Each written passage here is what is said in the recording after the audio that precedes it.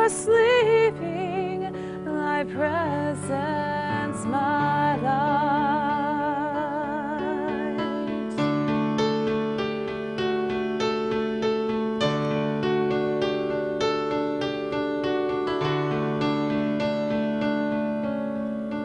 Be thou my wisdom, and thou my true word. I ever with thee, and thou with me, Lord. Thou only, first in my heart. Great God of heaven, my treasure thou art.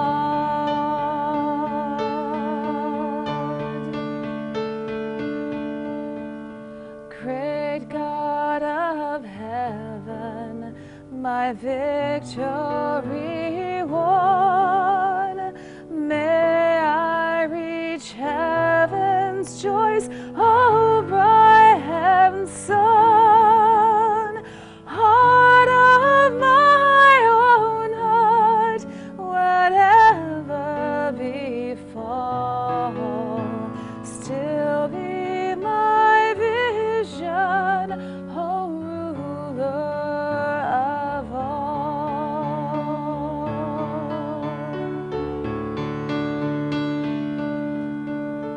Be thou my vision, O Lord of my heart. Not be all else to me, save that thou art. Thou my best thought, by day or by night, waking or sleeping, thy presence my light. Waking or sleeping, thy presence my light.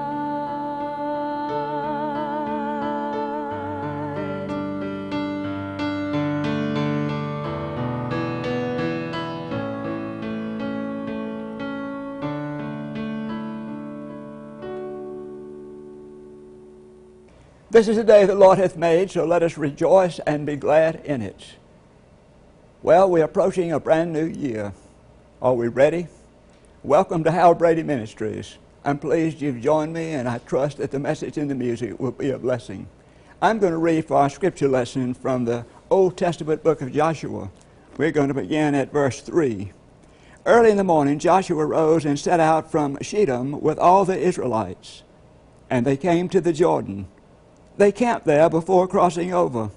At the end of 3 days, the officers went through the camp and commanded the people, when you see the ark of the covenant of the Lord your God being carried by the Levitical priests, then you shall set out from your place.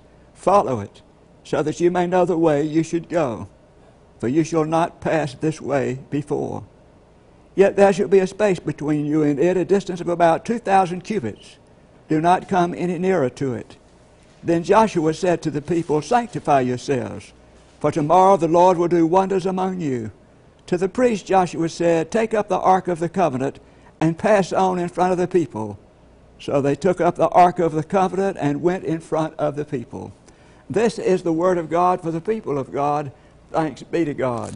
Let us pray. O God, may the words of my mouth and the meditation of all our hearts be acceptable in thy sight. O Lord, which art our strength and our Redeemer. Amen. What a fantastic New Year's text.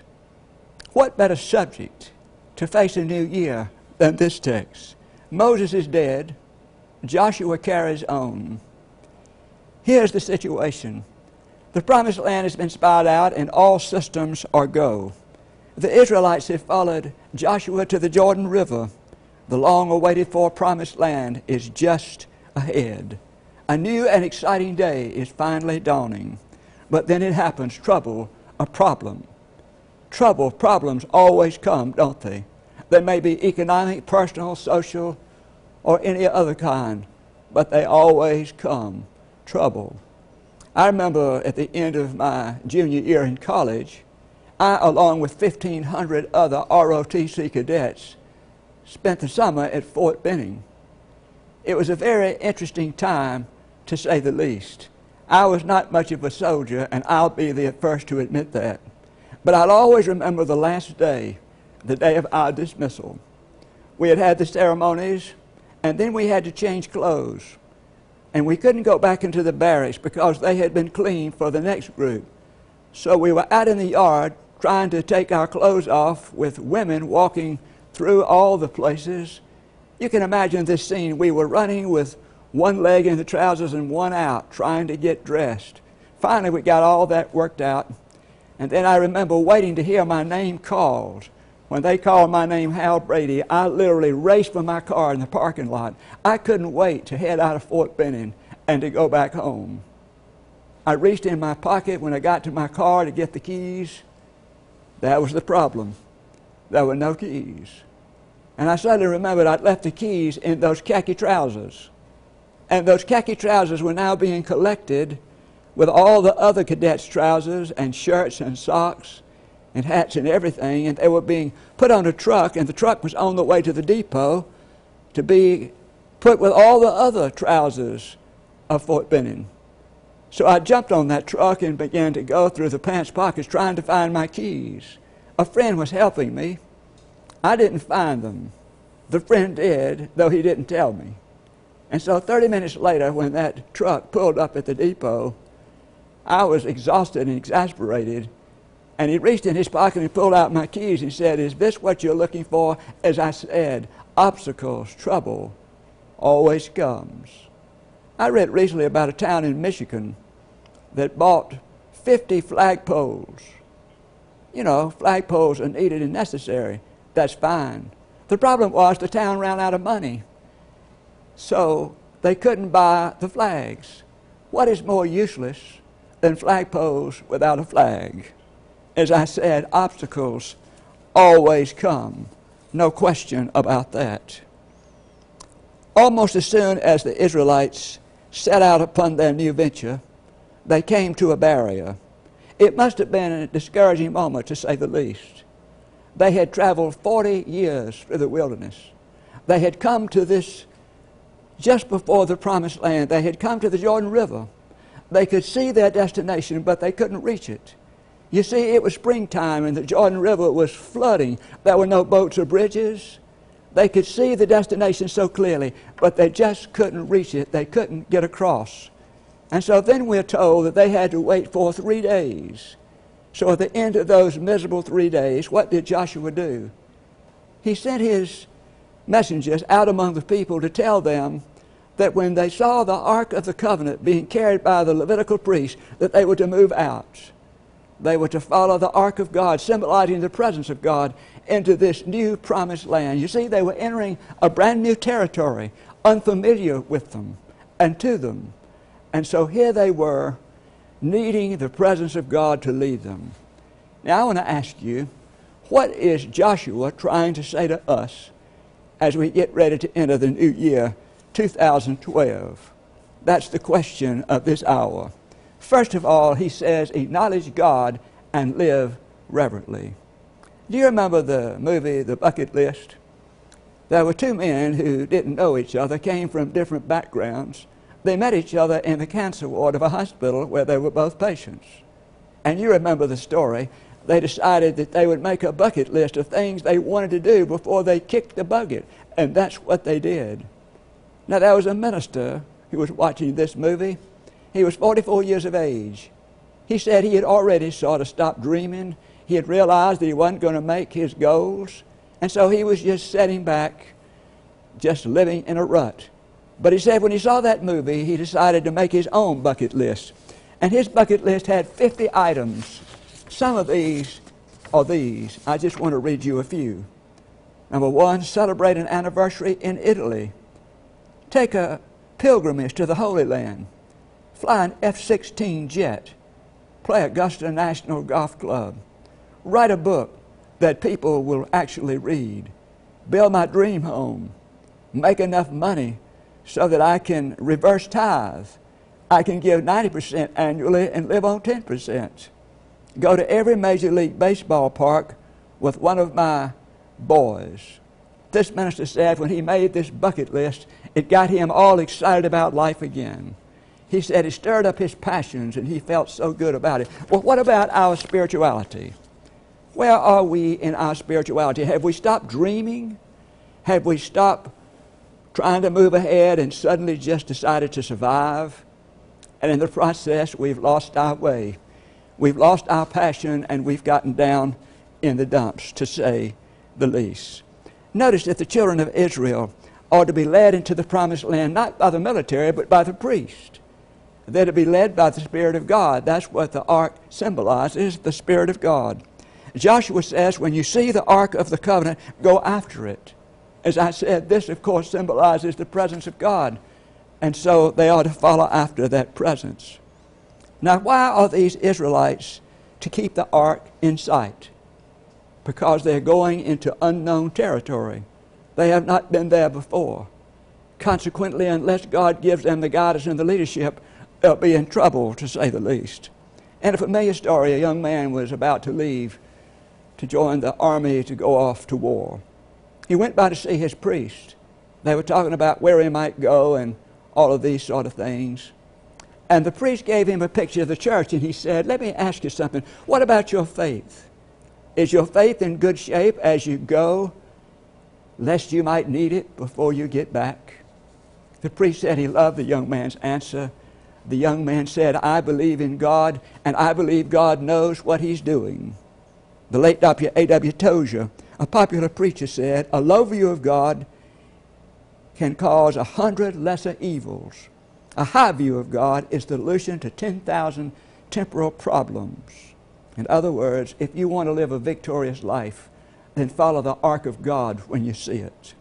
I think there are several reasons why we need to honor God, acknowledge God, and live reverently, and I just want to mention them to you. First, we are temporary. The only people who have a permanent arrangement with life are those who are out in the cemetery. Only God is permanent. God is permanent. He is the everlasting God. The rest of us are very temporary, very temporal. And then secondly, we are post-September the 11th.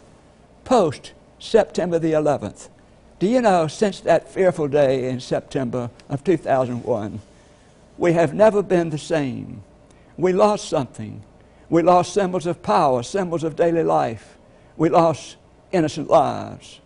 We lost a lot on that day.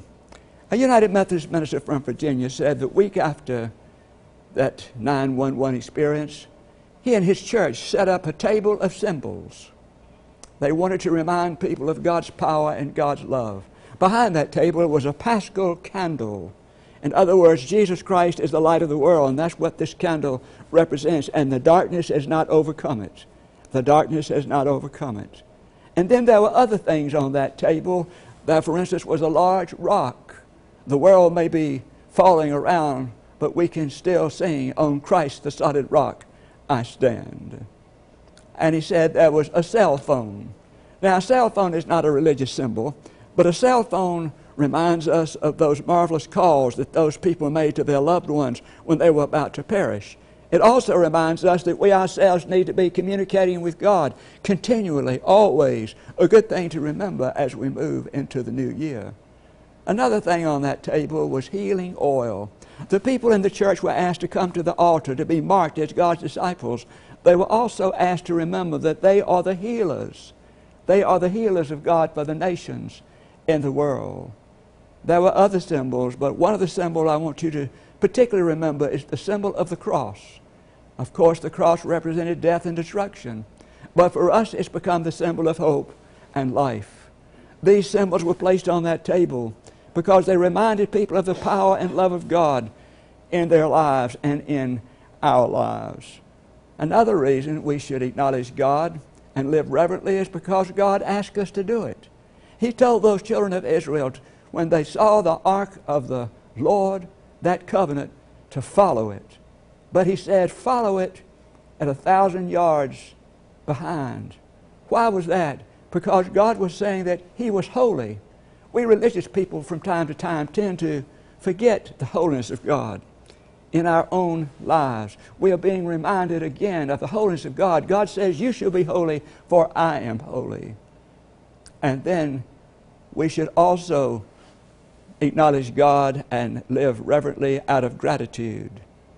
When Franz Harden was criticized because he did not do the things that the straight-laced people wanted, his music was excited. This is what he said to them before they criticized him: "Since God has given me a cheerful spirit, He will forgive me for making my music cheerful." That's gratitude. So the first thing we need to remember, acknowledge God and live reverently. And then secondly, set out. That's what we're told. There was a battle at Shiloh during the Civil War, and there was a young soldier from the north, Ohio. This young soldier was shot in the arm. The captain realized he had been shot, and the captain said, "Give me your rifle, son, and get back to the rear." So the boy started back to the rear. He went north. With about 200 to 300 yards, he ran into another skirmish. So he ran east. As he ran east, he also ran into another battle. And then he ran west, and there was another battle going on in the west. So finally, he just turned around and ran back to the captain. He said, "Give me my rifle, sir." He said, "There's no rear to this battle.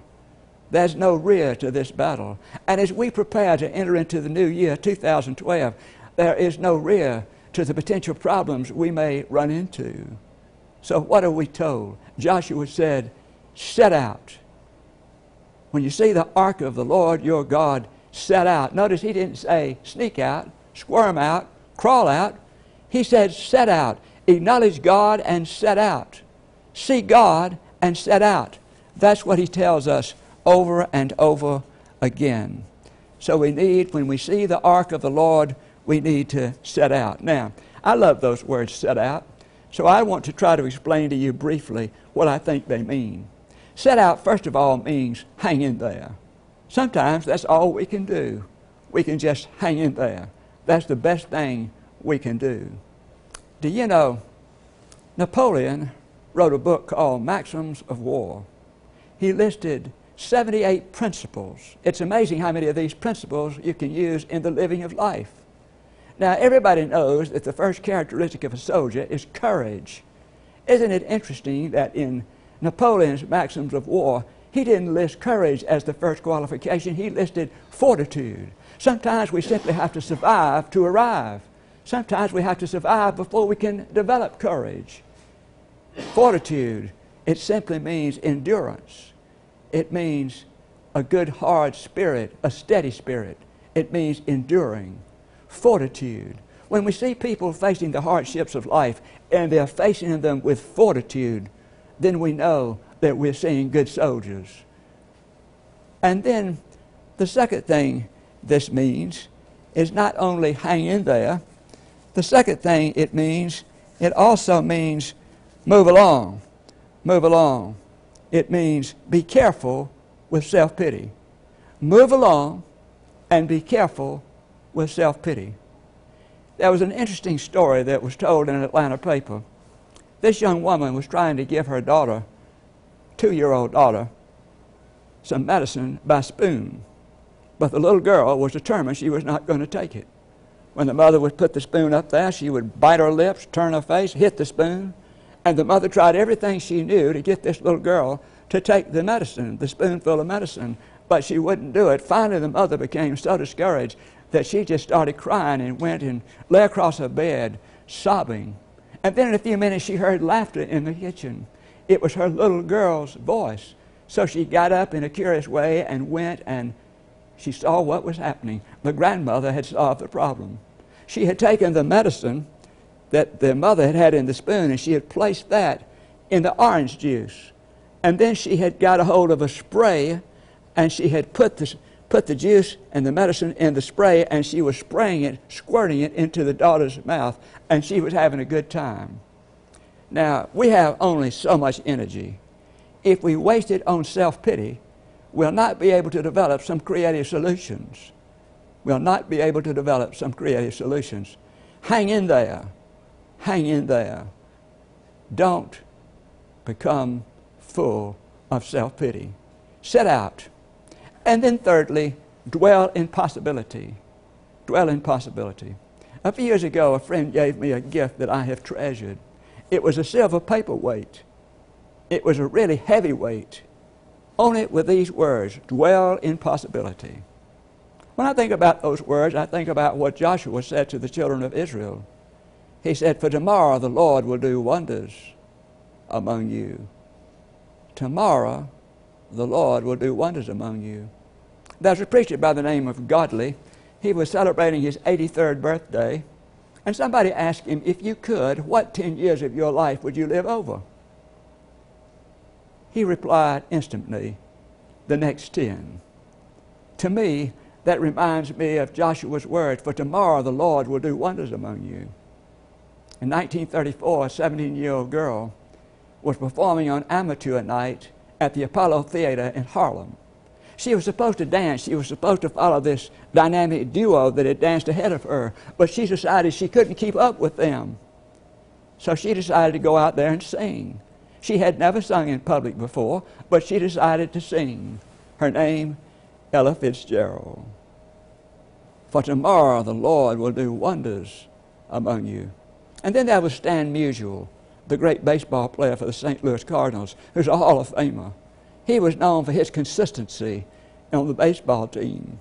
One day a teammate came in and he said, you know, I feel great. I'm in a good groove. My home life is well. I feel like I'm going to get 2 hits today, Stan. You ever felt that way? Stan Musial replied, every day. For tomorrow the Lord will do wonders among you. How important that is. There's a line that I like from Cinderella. It goes like this. Sensible people say it's impossible, but impossible things happen every day.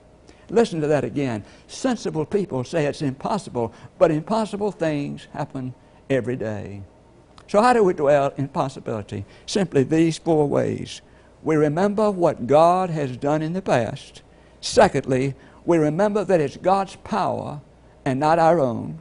Third, we remember to give God the glory. The battle is always His. And fourthly, we remember to move forward in trust without delay. As Joshua said, for tomorrow the Lord will do wonders among you, and let us be about our business without delay. He's going to do wonders among us, and aren't we grateful? Let us pray. Lord, we're grateful for this brand new year, a new opportunity to live for you. We are grateful for all you've done for us in the past. We realize we failed you in many ways. We ask that you would forgive us and cleanse us and give us a new slate and help us as we start out this year to trust in you in a fresh and vital way and to allow you to lead us in and through the ways that you want us to go. Thank you again for this time together. We give you the praise and the glory for all things. Amen. Thank you very much for joining me tonight for this service, and I hope you have a very wonderful new year. And let's covet to do what God would have us to do. Blessings on you. Good night. Someday you will save the world, but tonight I'll hold you right here in my arms. Precious miracle of life, child of love, gift of hope, the gift of light from the Father above. And you were made for all mankind, but you will always be mine, child of love.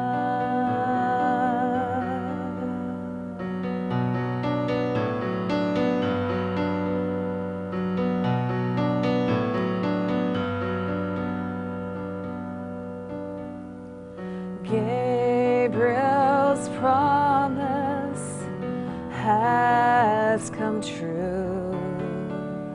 God has blessed this world with you. And as I hum